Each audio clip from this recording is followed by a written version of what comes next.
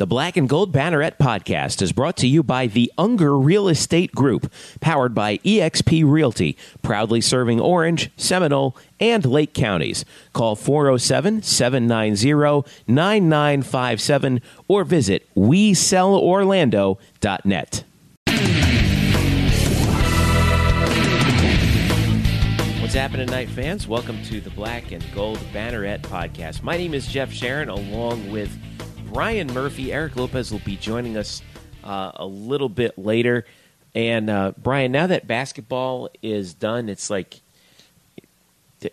what's happened all of a sudden? It's like everything kind of dropped out, and now we just focus on baseball and softball. And obviously, like, you know, golf, track, and field will be updating on those things. But it feels like, you know, I always liken this to, like, you're flying in an airplane, and it's cloudy, and there's a storm, and you're getting blown about, and, you know, the plane's dropping 50 feet and moving left 25 feet and right 30 feet. And then all of a sudden the clouds part, and then you're in this, like, beautiful sunshine. There's some clouds on the outside, but it's nice and sunshiny out there all of a sudden, now that the spring sports are in full swing. Yes, and the weather's still beautiful. I mean, here in Orlando, every day where the relative humidity isn't 1,000 and it's not 90 by 8 a.m., at this point in the year, it's really a day to treasure, especially now at March 28th. Like, I'm waiting for like April 1st just hit me right in the head. And, you know, when I walk outside and be like, yep, summer's here. But right now, it's a good time to be alive in Orlando. Sunday, man, we have Final Four this weekend. It's like now it's that time of year. So we have lots to talk about. Nonetheless, we're going to kick it off with baseball. Coming off their opening series conference opening series against East Carolina. Lopez is going to join us a little bit later to talk softball, as they are on the road right now. He's actually with the team, and we'll talk a little football as well later on in the show among the three of us. And I have a question that I want to ask you guys that I'm going to save it for now. I'm not going to tell anybody, but I think everyone will find that interesting. So, shaking in my boots. You should be. So once again, a reminder, everyone, that we are at blackandgoldbanneret.com. Hit us up at UCF_Banneret on Twitter and Facebook.com/blackandgoldbanneret. You can follow me at Jeff_Sharon on Twitter. You can follow Brian at Spokes_Murphy. You can follow Eric at Eric Lopez Elo. And don't forget to subscribe to this podcast if you don't already on Google Play, Apple Podcasts, SoundCloud, Stitcher, and TuneIn, wherever fine podcasts are distributed for absolutely free. All right, let's dive in. Baseball. So the conference opening weekend against East Carolina started great. ECU came in ranked number as high as number 18. Friday night, 9-1 victory for UCF, and they looked strong doing it. But then they get bombed in the next two games on Saturday and Sunday by a combined score of 23-10, and end up losing 2 out of 3 at home in the conference opening set to ECU. So the Knights are 1-2 in the league, 18-8 overall. ECU is at 18-5 overall, 2-1 in the league. Houston swept their opening conference series with Memphis. So they're all alone at first after this first conference weekend. Do we dare, like, take the plastic cover off the panic button right now after this? I know this. No. I know that you laugh at this because it's a silly question, but I mean, ECU's a good team, right? Yes. So no, they are very good, and you know, I think what hurts for UCF is, okay, so they lost a couple games at Florida State, but saying that playing midweek games on the road against a top 10 team is not easy. And they were competitive in those games. They really should have at least won one of those games, probably the first one. But you know, what was funny is not funny, but kind of a trend with this team is that they've sort of been let down by their sort of what we call clutch hitting or hitting with runners in scoring position. That was a problem against FSU, and it was a problem against ECU. But I think these ECU losses hurt a little more, not just because it's conference, but these were games in which UCF led in both in the middle innings. Yeah, they were up 3-0 in the sixth on ECU on Saturday, and then their defense completely unraveled in a really, let's be honest, a disgusting display of defense. It was bad, and it also led to a 12. What was a 3-0 lead turned into a 12-4 defeat on Saturday. 11 of those 12 runs given up by UCF were unearned. Which Greg Lovelady said that's got to be a record or something, man. I've never seen that number of unearned runs in a game. I would imagine it being college baseball, you'd probably see it somewhere. I mean, Greg Lovelady did say that's probably never happened in the history of the game. I'm sure it has because like this, Jeff. College baseball is weird. Baseball is weird. Full stop. Like baseball at any level is just weird, and it's got a bunch of vagaries and it just, you never know. It's all random stuff. So I'm sure it's happened. But again, this happened in the Knights. After the 9-1 win on Friday, they're feeling good on Saturday, up 3-0 in the 6th, and it completely unravels thanks to defense and some poor pitching. Then they come back Sunday, like, all right, we're feeling good, and up 4-1 in the 4th. And then it just implodes. This time not in the field, but on the mound. J.J. Montgomery really struggled. Just couldn't really find his spots. Really didn't have great stuff. And then they brought in the bullpen, and Eric Heppel had a bad line. Cree Finfrock gave up a run for the second outing in a row, and it was bad all around. And this was another game in which Saturday and Sunday both, this team had chances in the earlier innings with men on the corners and less than 2 out, or men in second and third with 2 out, and they couldn't get a hit to tack on those extra runs when they were up 3-0 or when they were 4-1.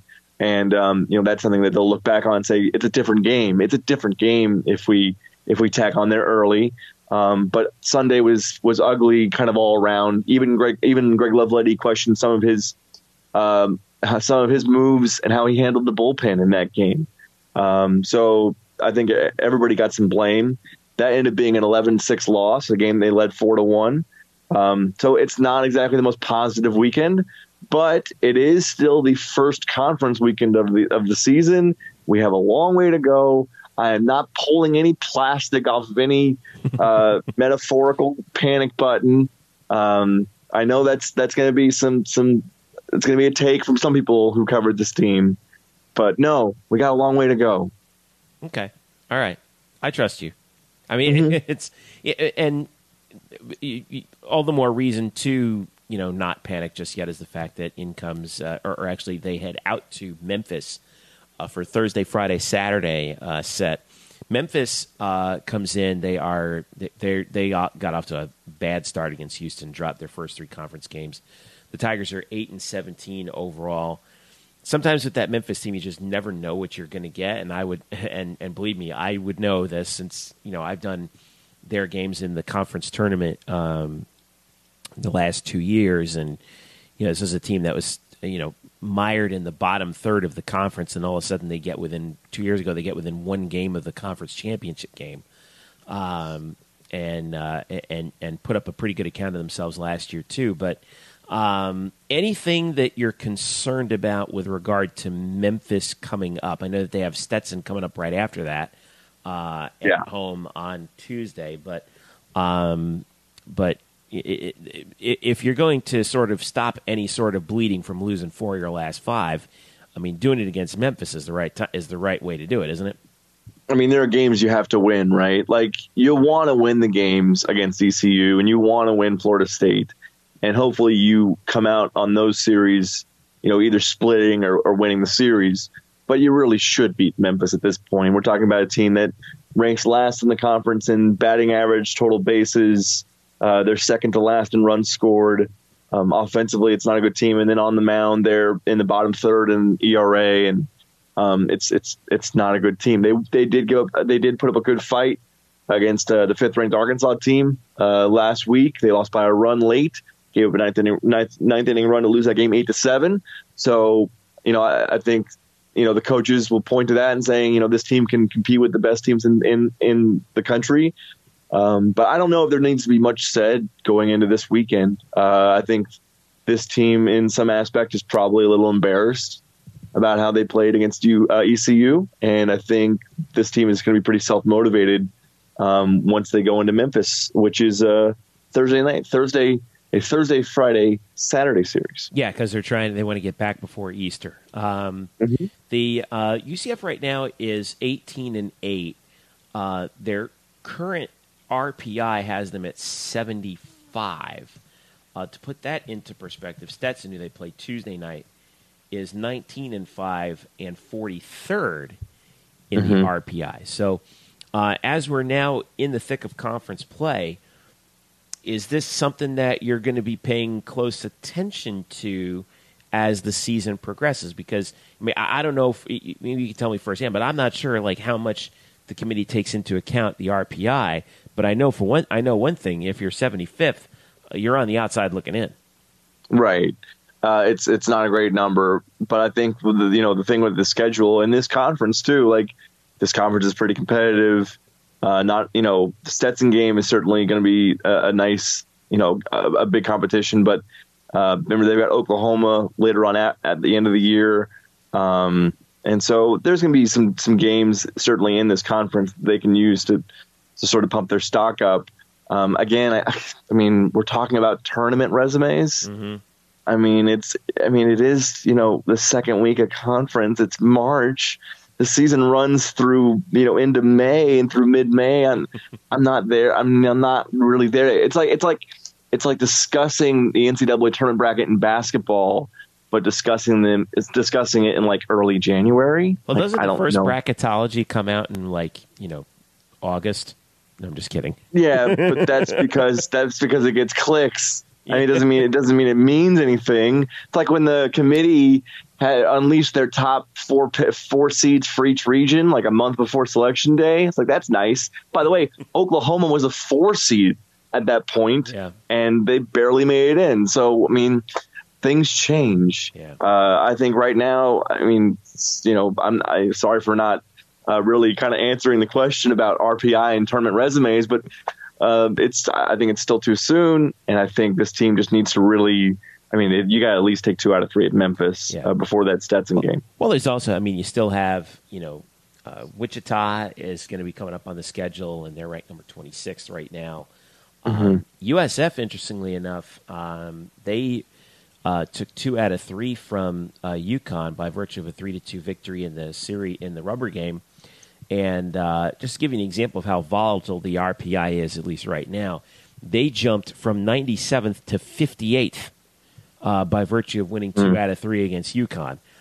So hard to say right now how things are going to shape up. I think I was seeing something around the top in the top 10. ECU jumped from 25th by virtue of taking 2 out of 3 from UCF. ECU jumped 13 spots from 25 to 12. So and I was a little surprised that UCF actually did remain. I mean, again, not that it means a whole lot. People like to see the number next to the name, but I was actually surprised to see UCF still in the top 25 in some polls. They were ranked 25th in a couple of polls after losing 4 out of 5 and after losing the last 2. And that's in based rather on the opponents, though. I mean, you could argue that they lost games that they were probably supposed to lose. No. If you're a voter, no. Right. Yeah. I mean, certainly they're not paying close attention. They're not paying close attention. They look at the scores, but if you had been paying attention, they lost to a team that was technically ranked higher than them, by 2 spots, but it was not a great showcase for what UCF can do against the top 20 team. It was bad for more than half of each game on Saturday and Sunday. Yeah, I got you. So, all right. Well, nonetheless, we'll be keeping an eye on the Memphis series coming up at Memphis, and you can watch that actually on, I believe, Memphis's website. They give away their webcast for free. Yeah, GoTigersGo.com. There's a link on UCFKnights.com. Thursday 7:30, Friday 7:30, Saturday 12:30, and then the Stetson game is back home at John Giuliano Park before they schlep out to Storrs, Connecticut for UConn next weekend. So we'll be keeping an eye on that. A couple of quick injury updates for this team too, because it's kind of important. Tyler Osick, who was the conference player of the week before the past week, he tweaked his back against early last week and didn't play at all against ECU. Greg Levelet, he said he hoped to have Tyler back for this weekend series against Memphis. said that Tyler wanted to play against ECU, but they wanted to be cautious with him, make sure that what he had didn't turn into something that was, chronic or something that hampered him for the rest of the season. So they gave him the weekend off. They hope to have him back against Memphis. That's big for a team that, again, still struggles sometimes offensively. And then Anthony George, who has been out since the second game of the year with a knee injury. He is at least swinging a bat and fielding some grounders in the field. He might DH this weekend. Really, his value is defensively. He's the best defensive catcher this team's got. Mm-hmm. And although Dallas Beaver and Logan Heiser have done fine behind the dish, defensively, obviously, this team struggles right now. They're still leading the conference in errors committed, and Anthony George is at least one piece who could help that, but he's not ready to catch yet. So he might play, but he might DH. But still, getting those two guys back in the lineup, especially Osick, is significant. Good. All right. So that's good news coming up for UCF baseball. We're going to take a quick break. When we get back, Eric Lopez is going to join us from Houston, where he is with the UCF softball team. We'll talk softball, and we will also talk some football stuff as well. In fact, that's him calling me right now. We're going to take a break. Be right back. This is the Black and Gold Banneret Podcast.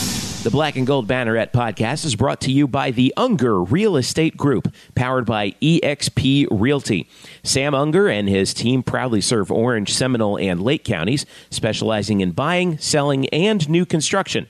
Sam is a proud UCF graduate, class of 2006, and he's such a dedicated Knight fan that right now, if you work with him as your realtor, he will donate a portion of his commission to the UCF Football Excellence Fund in your name.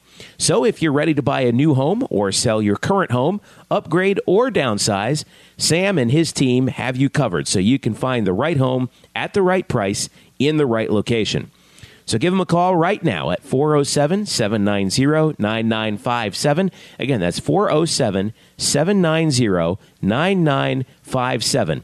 Or visit on the web at WeSellOrlando.net. Again, that's WeSellOrlando.net. You can also reach them on Facebook at facebook.com/WeSellOrlando.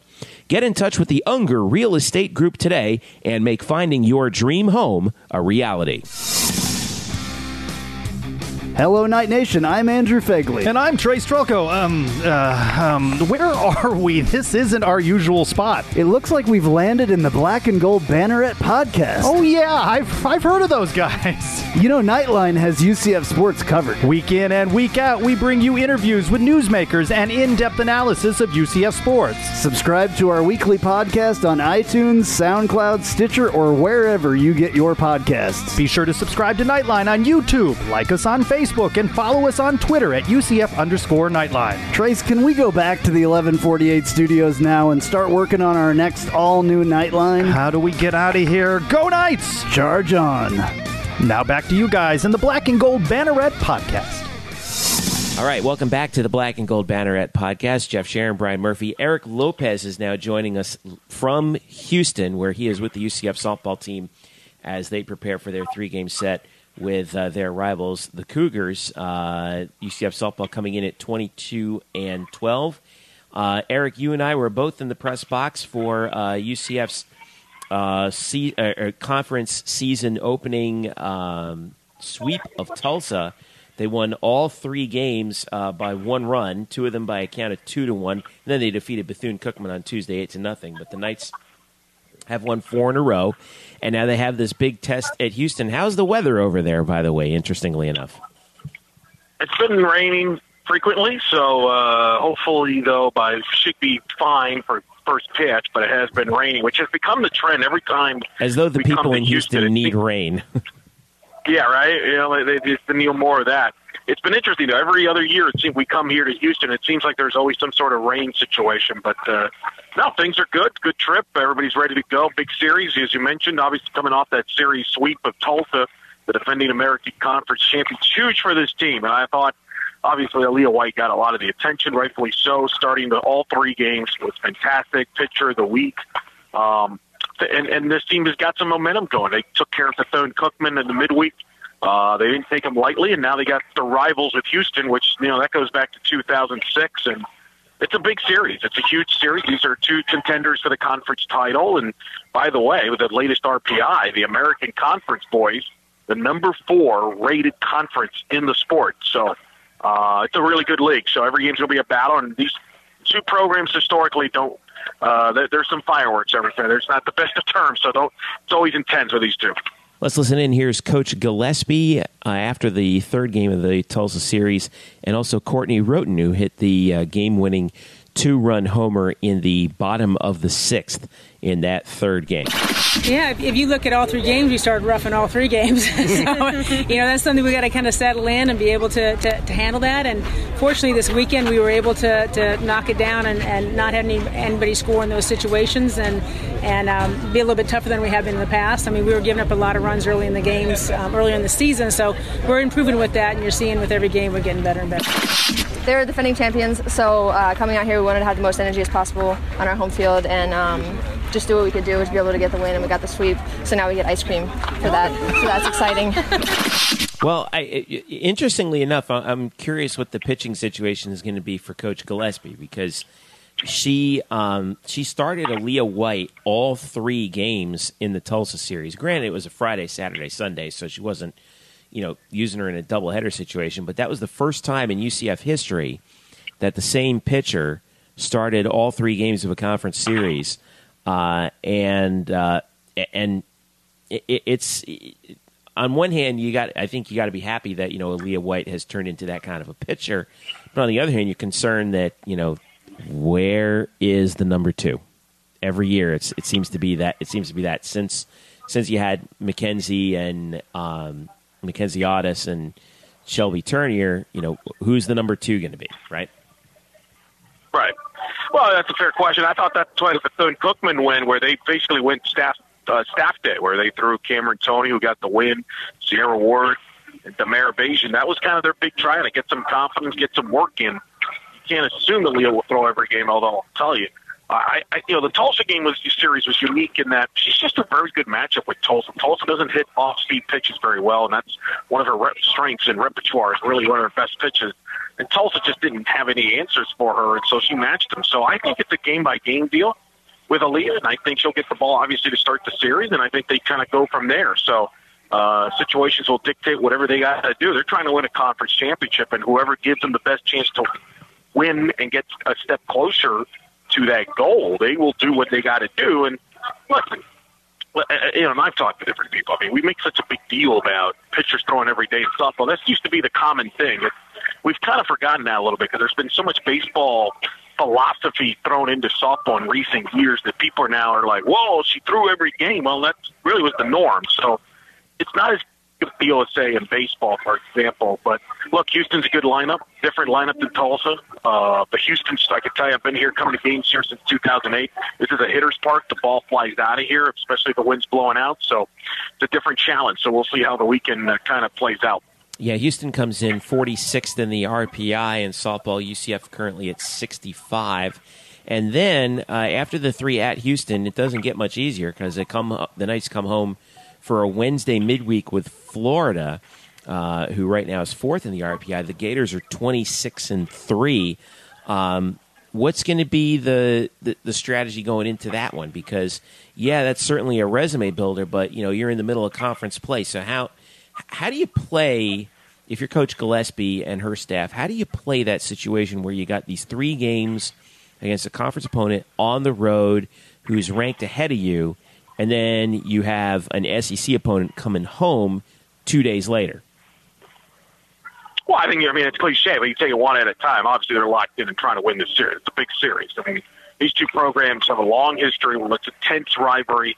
So it's going to be big. And then, they're going to go out. Look, Florida's a sellout crowd. It's a sold-out crowd. It's going to be full capacity. Yeah, and that came out today, by the way. It is a sold-out crowd for April the 6th. So if you're looking to get tickets, too bad. You missed your chance. Right. So, everybody's going to get up for that game, and they're going to try and win that game. Look, you're trying to build a resume in case you don't win the conference tournament. You got to build a resume. UCF's got wins over Long Beach State. Right now, that's in the top 25. The sweep over Tulsa looks good.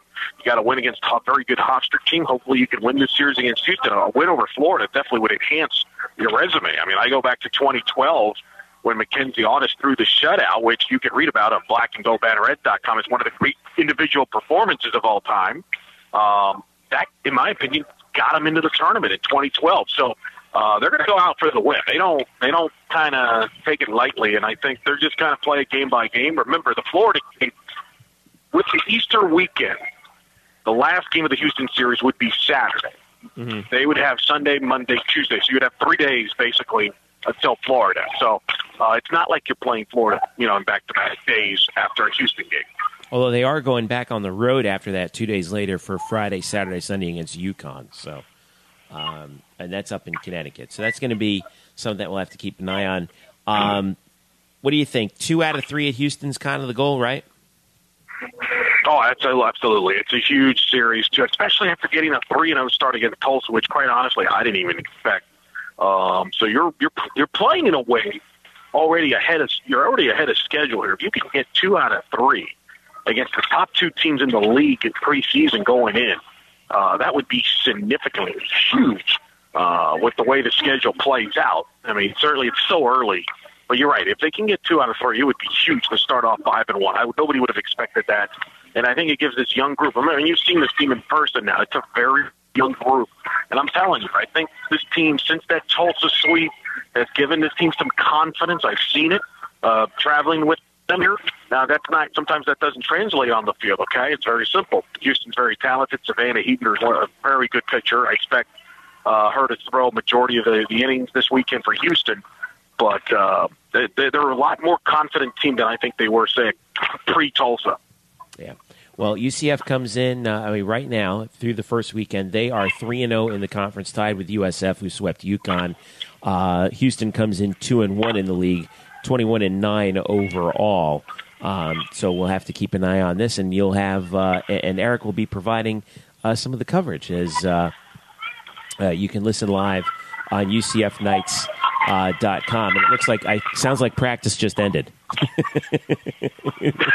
Yeah, they're a lively group as they get ready for games going on. So yeah, they tend to get into it. They don't get cheated there, that's for sure.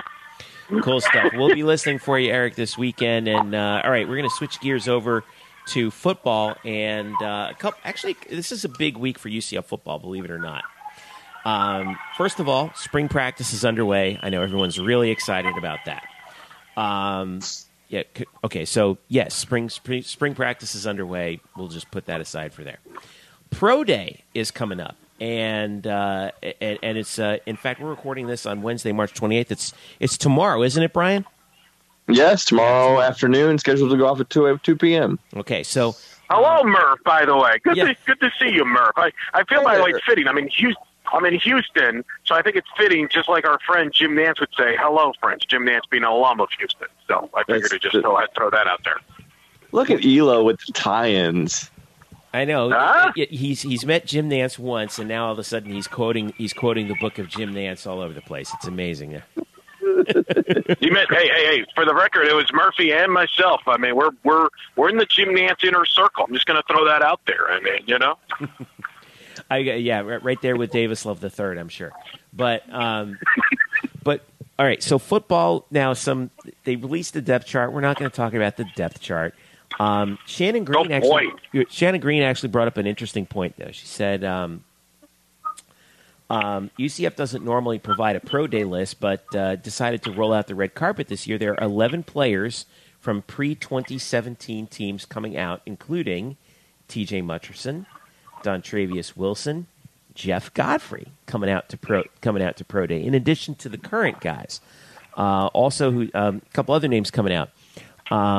Cal Bloom, Jared Boykins, Errol Clark will be there. Tariq Cook will be there. Drico Johnson, Chris Martin, Jordan McCray, Justin Tukes are the pre-2017 guys who will be working out. In addition to the 2017 class, which includes, in alphabetical order, Jordan Akins, Shaquan Burkett, Aaron Evans, Jordan Franks, Shaquem Griffin will be out there. Not sure how much work he'll be doing. Tony Gerard, Case Harrison, Mike Hughes, of course, Cedric Jordan Williams, Savon Lowry, Josh Odegi, Jemias Pittman, and Traquan Smith, who will be taking part in drills on Thursday. So this is not the big question I was going to ask you guys, but the talent level here that you're looking at, no one should be surprised at this, right? I mean, and is this sort of a bumper crop that we're looking at, kind of like around what we had around 2003, 2004, or do we expect this to sort of be a good thing? And the exposure that these guys are getting beforehand is a good thing, no?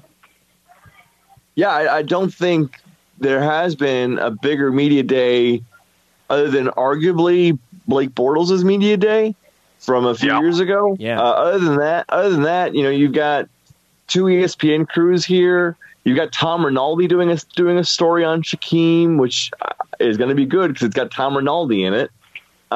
You've got 60 credentialed media members. It's a big showcase for UCF. And I mean, I know this is kind of a hot take, but when you go undefeated in a college football season and win the Peach Bowl, you're probably going to have some decent players. Yeah. Well, wow, that's bold. Thank you. I was at the Bortles one. I covered the Bortles pro day. That was huge because obviously he was a top pick. Every NFL coach was there. ESPN was there as well for the Bortles one. So that's probably the biggest one. This one is obviously it's got a lot of unique stories. You mentioned Rinaldi. He's obviously going to do a story in Shaquem Griffin, who's the star of this pro day. But there's other guys that have a chance to improve their stock. So it's an opportunity for guys to get for NFL to give them a look, to look at them, and so you chance to impress somebody. And look, I think I think we've learned. That's why, which is hilarious, why we always go into the spring stuff. There was talent on this roster. I remember a year ago at this time, people were wondering, well, geez, I don't know, how good can this team be? Can they be 7-5? Well, it turned out they'll be a little better than that. So, it's going to be an interesting, event. The funny thing I'll remember from the Bortles thing, because that's obviously the one I was at, I'll never forget.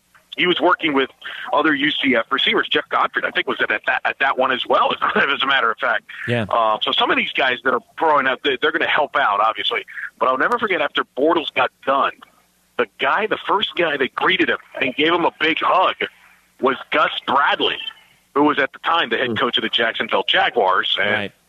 People try to it's no big deal. Well, guess where did he end up going? Jacksonville. So sometimes you can tip your hand a little bit at these pro days and who likes you and who doesn't. Maybe tipping your hand too much is why Gus Bradley is no longer the head coach of the Jacksonville Jaguars. But true. Now this is the fun part of the year, though, because we, off season, free agency and the run up to the draft, and this is where this is one of my favorite times of year in the football calendar, and one of the reasons why we found out yesterday is, and I know I'm diving off of the UCF train for just a little bit, but just bear with me. Yesterday, here in Orlando, the NFL announced some rule changes for the upcoming season. A couple of the rules that I wanted to just kind of go over with you guys. The big one is that the NFL clarified its catch rule finally to be something to be, first of all, much simpler and something that tends to make sense. Let's see. Catch is considered completed when a receiver establishes control, has 2 feet or another body part on the ground inbounds, and completes a football move. And they provide examples of a football move: the third step, reaching or extending for the line to gain, or having the ability to do so. So obviously we'll see how this works in practice, but that sounds obviously very similar to the college rule. A couple other things that they said that they were a little bit more worried about actually is lowering the head to initiate contact with the helmet is now a foul. So people were like, "Oh God, targeting is coming to the NFL." I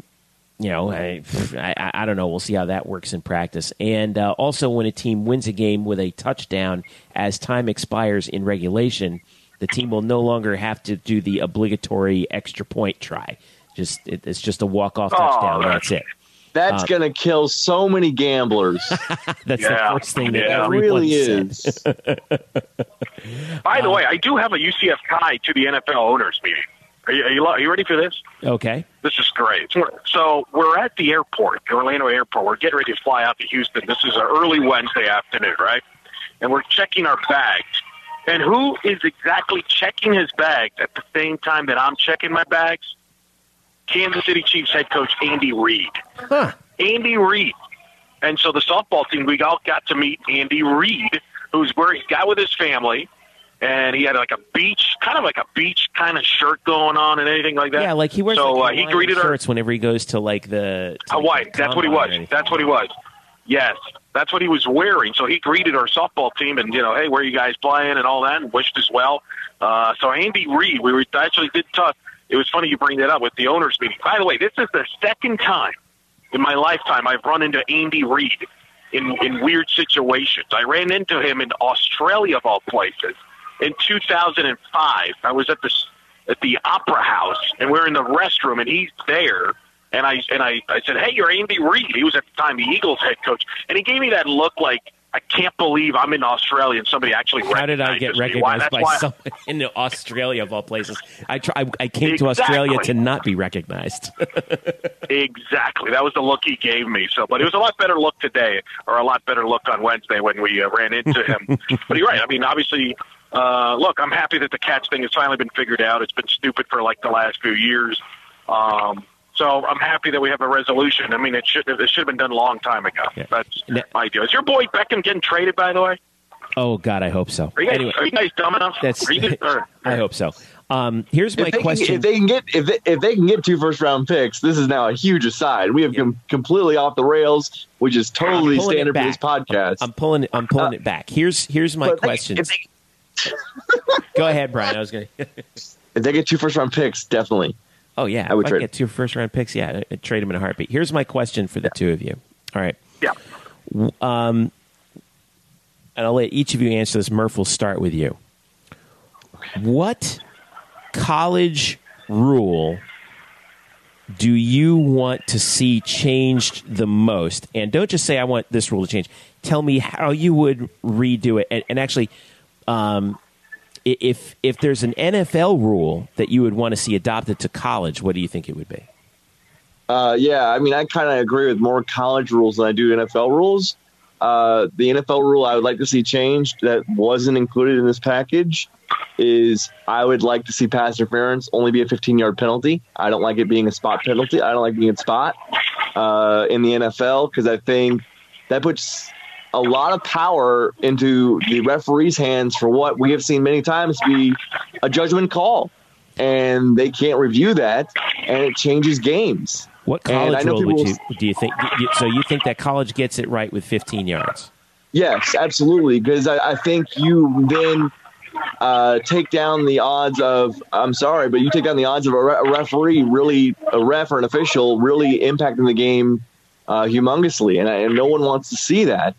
And so I think, and you're going to have more guys holding blatantly to avert touchdowns. I understand that, but it's better than some guy getting a 40-yard PI in a playoff game because of some ticky-tack hand fighting, which, it's disheartening when a referee has that much power over a game. It's interesting you mention that because I actually think the exact opposite. I think that college should adopt the pro rule on PI.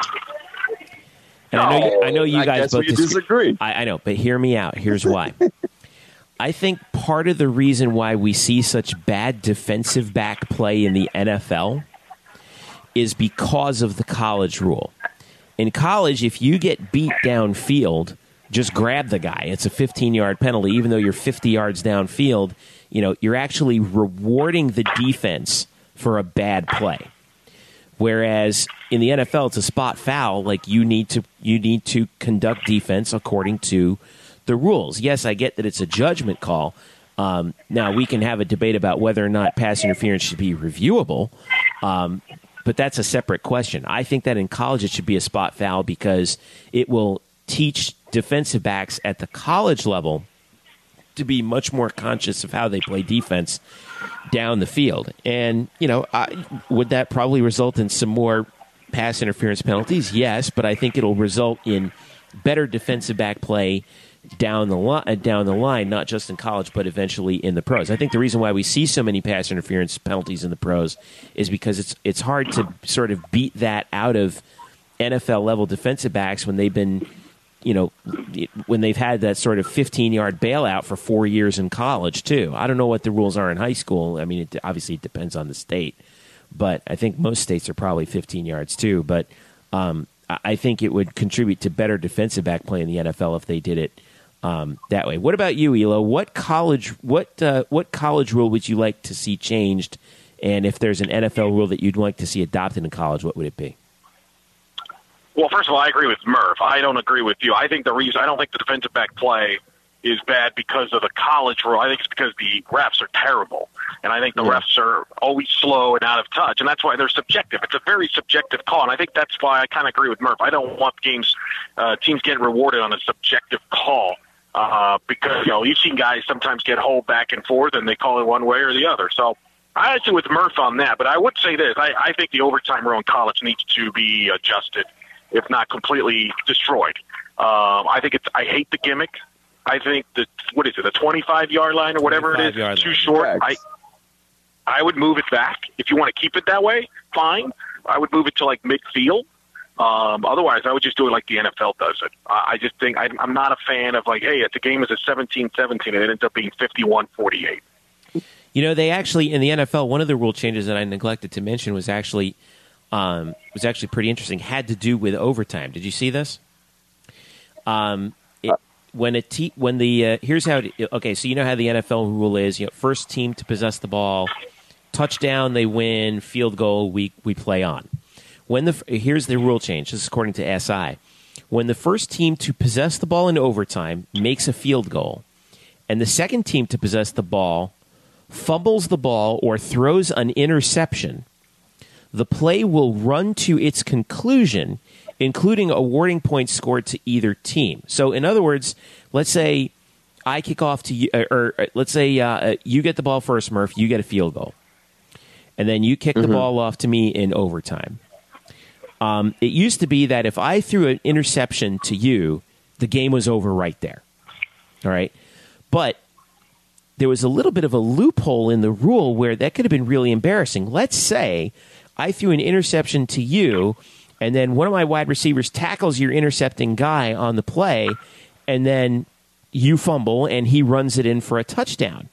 According to the rules beforehand, the play would have been dead. Yeah.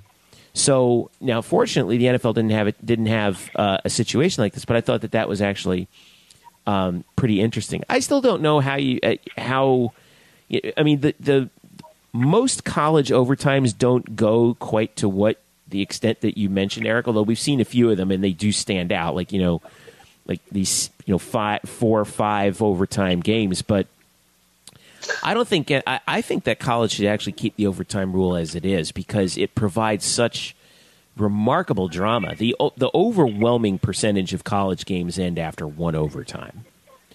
There are very few multi-overtime college games. What do you think, Murph?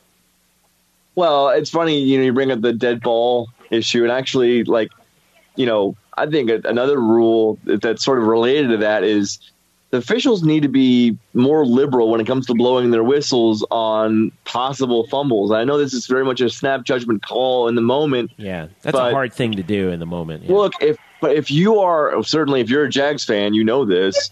Look, if the ball's out, okay, and you think a guy's down, let it roll. Be cautious, because when those things happen, you're taking away live ball turnovers or touchdowns off. You're taking away touchdowns because the ball's ruled dead once upon recovery because the whistle was blown, and that's a huge change in momentum. It's a huge change in the game. So again, just be more and it's the same thing with the PI calls. Just be a little more liberal, or I should say, really conservative with your calls, because we don't need to see as many. We don't need to see as much of you as we actually do in the game. The game is fine. Although the targeting rule that the NFL has now adopted is going to lead to about 1,000 ejections in the first 4 weeks. Well, it's interesting you mentioned the targeting. I want to get you guys, temperature on this too. The targeting rule in college, I think, is the one rule that I think a lot of people just cannot stand because of kind of how it's administered, where the flag is thrown and a player can get ejected. I understand the intent behind it, But I do think that I'm actually okay with it being reviewable. I just don't think it should result in an automatic ejection. I think that if you have a guy commit a second targeting foul, it should be like a technical foul in basketball, or actually like an unsportsmanlike conduct now that they have in the NFL. I don't know if the college has this, where basically your first unsportsmanlike is a warning, second one is you're out. I think if they changed the first one to a 15-yard penalty and then the second one resulted in an ejection, I think that would be different. I think they also need to clarify, what actually constitutes targeting. I think that actually if you as a hitter use your head as a weapon, that is to me what targeting is about, because it's very difficult. And by the way, I don't necessarily subscribe to one of the things that a lot of the analysts out there say about how, how can the player adjust when that player's coming towards them? It all happens too fast. Well, you're saying that as the instant replay's happening, at super slow motion. I do think it should be clarified so that players who use their head as a weapon, who lead with their head, should be penalized. I think that you get a 15-yard penalty for the first one, then an ejection for the second one, and then in addition to that, I think that they should be much more careful on their interpretation of what constitutes hitting a defenseless receiver. If you hit a guy helmet to helmet, that should be automatic. I mean, there's just no room for that in the game, because you're really endangering another guy when you use your head as a weapon against another guy's head. That sounded like a lot, and so I'm just gonna let you roll with that. I have a rebuttal, but I feel like this pathway into Move the Sticks podcast has gone awry. When did it turn into NFL Live? Yeah, when did it turn into NFL Live? What are you talking about, NFL Live? I was just talking about a college rule, for crying out loud. I think you're very upset about Odell Beckham. I think that's what. There you go. No. Hey, I am not upset about that one bit.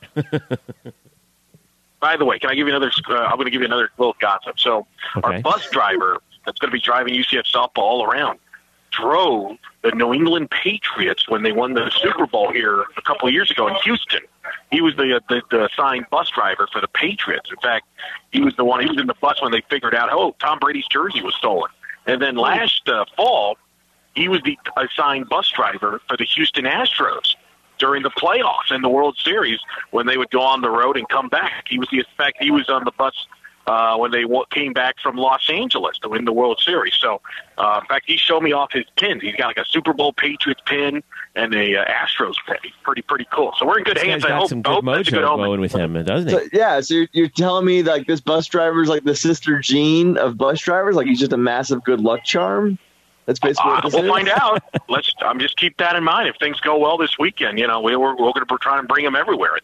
Maybe adopt them. I don't know. But it's pretty cool that we could say we're literally in the same bus that the Houston Astros and the New England Patriots actually rode when they won their championships here in Houston. How about that, huh?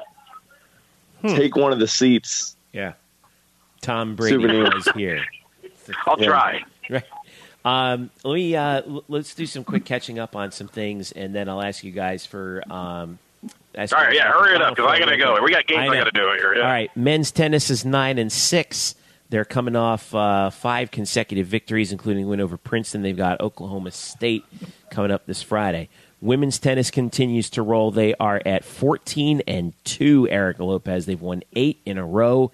They've knocked off Yale and Brown this past week. They've got FIU at the USTA on Friday as well. And then they go to USF next Wednesday.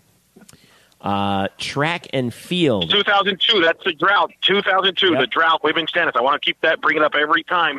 And I don't think they've lost, by the way, since Brian Kaneko came on this program. I think you might be right. Yeah, just saying. Just putting that pin up there.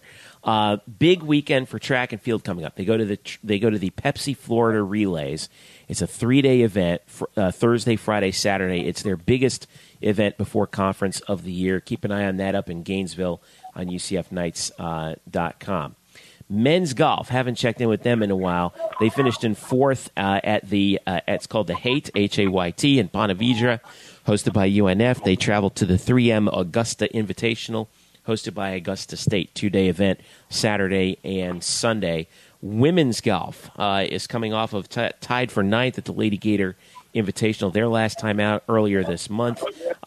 They don't play again until the Bryan National Collegiate at UNC Greensboro on April 6th through the 8th. So, last question for you guys as we finish up here. Final four, who you got?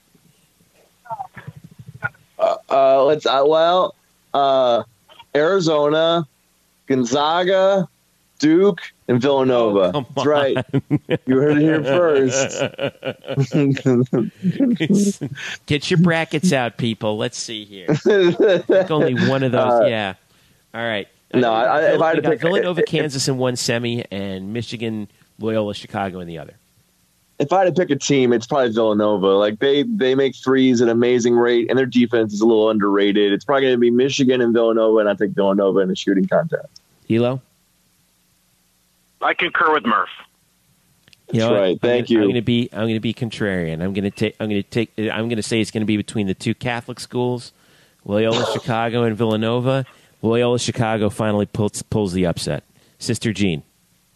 Wow. Well, boy, as if you know who needs some media exposure. Totally Sister irrational. Jean. Yeah, totally irrational. Really needs some media because not enough people know who that story. She's finally got a Twitter account and everything. I mean, it's finally a thing now. So wearing her hat backwards. It's we got the net. Can I actually there is do we have time for a bit of actual serious UCF football news? Okay, go for it.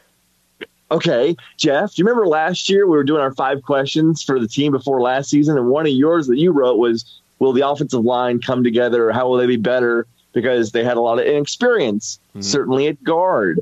And as we know, the offensive line was way better than we thought it was going to be, one of the best in the country. Well, obviously they lost left tackle Aaron Evans, he was a senior. Yeah. They lost guard Chavis Dickey, he was a senior. And now, reported today by Knights 24/7 writer Juan Toribio, Jake Brown has left the team, has not been at spring practice, and does not plan to transfer. It just sounds like his career is over. He has stopped playing football.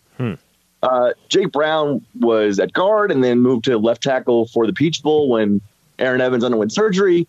So we're kind of back to where we started with this team, which is what are they going to do at guard? And now they also have a concern at one of the tackle spots. So it's just something to watch.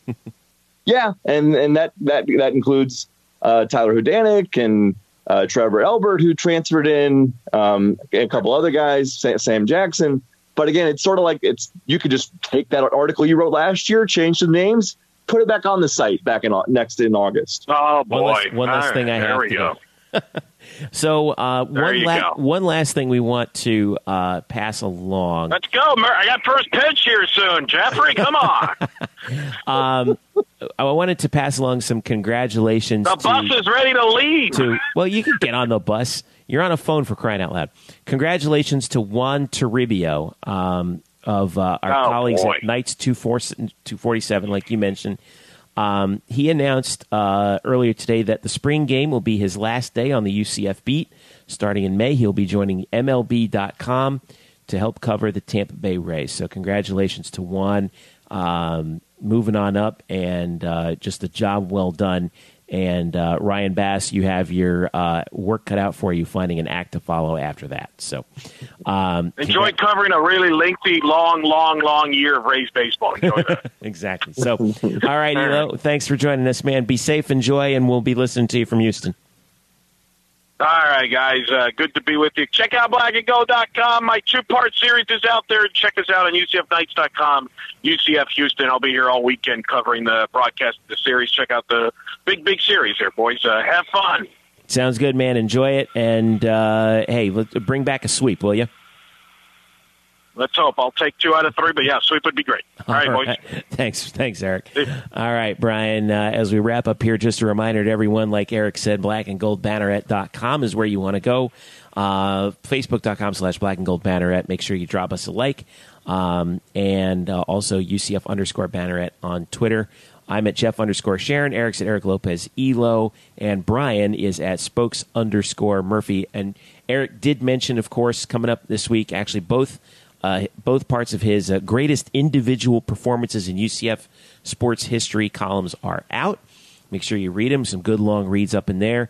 And hit us up on our Facebook page and also on the website in the comment section for any nominees that you may have that maybe we missed in our analysis of that.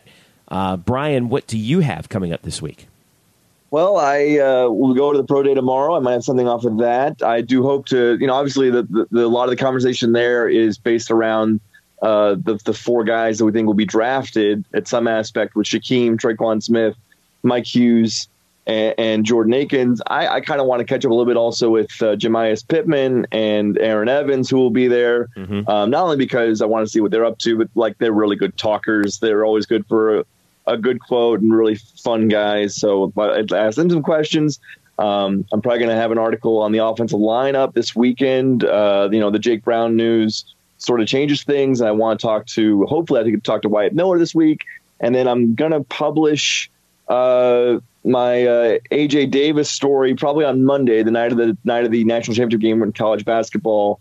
We had a big 35-minute conversation with AJ Davis last week. And it was just really fun, and really he's great for sticking around that long. Stood up the entire time while we asked him some questions. So I'll have a story on that Monday. Cool, man. Sounds good. So enjoy Pro Day tomorrow. It should be fun. I'm looking forward to seeing what the guys do on Pro Day. I'm really looking forward to seeing what Traquan. Listen, if the Giants are able to trade Odell Beckham for 2 first-rounders, they should use one of them on Traquan Smith, and I am not even close to joking here. You think Traquan Smith should be a first-round pick? I think he has a decent shot. I would actually take if he drops to the second round, I'll take him. But I don't care as long as he ends up on the Giants.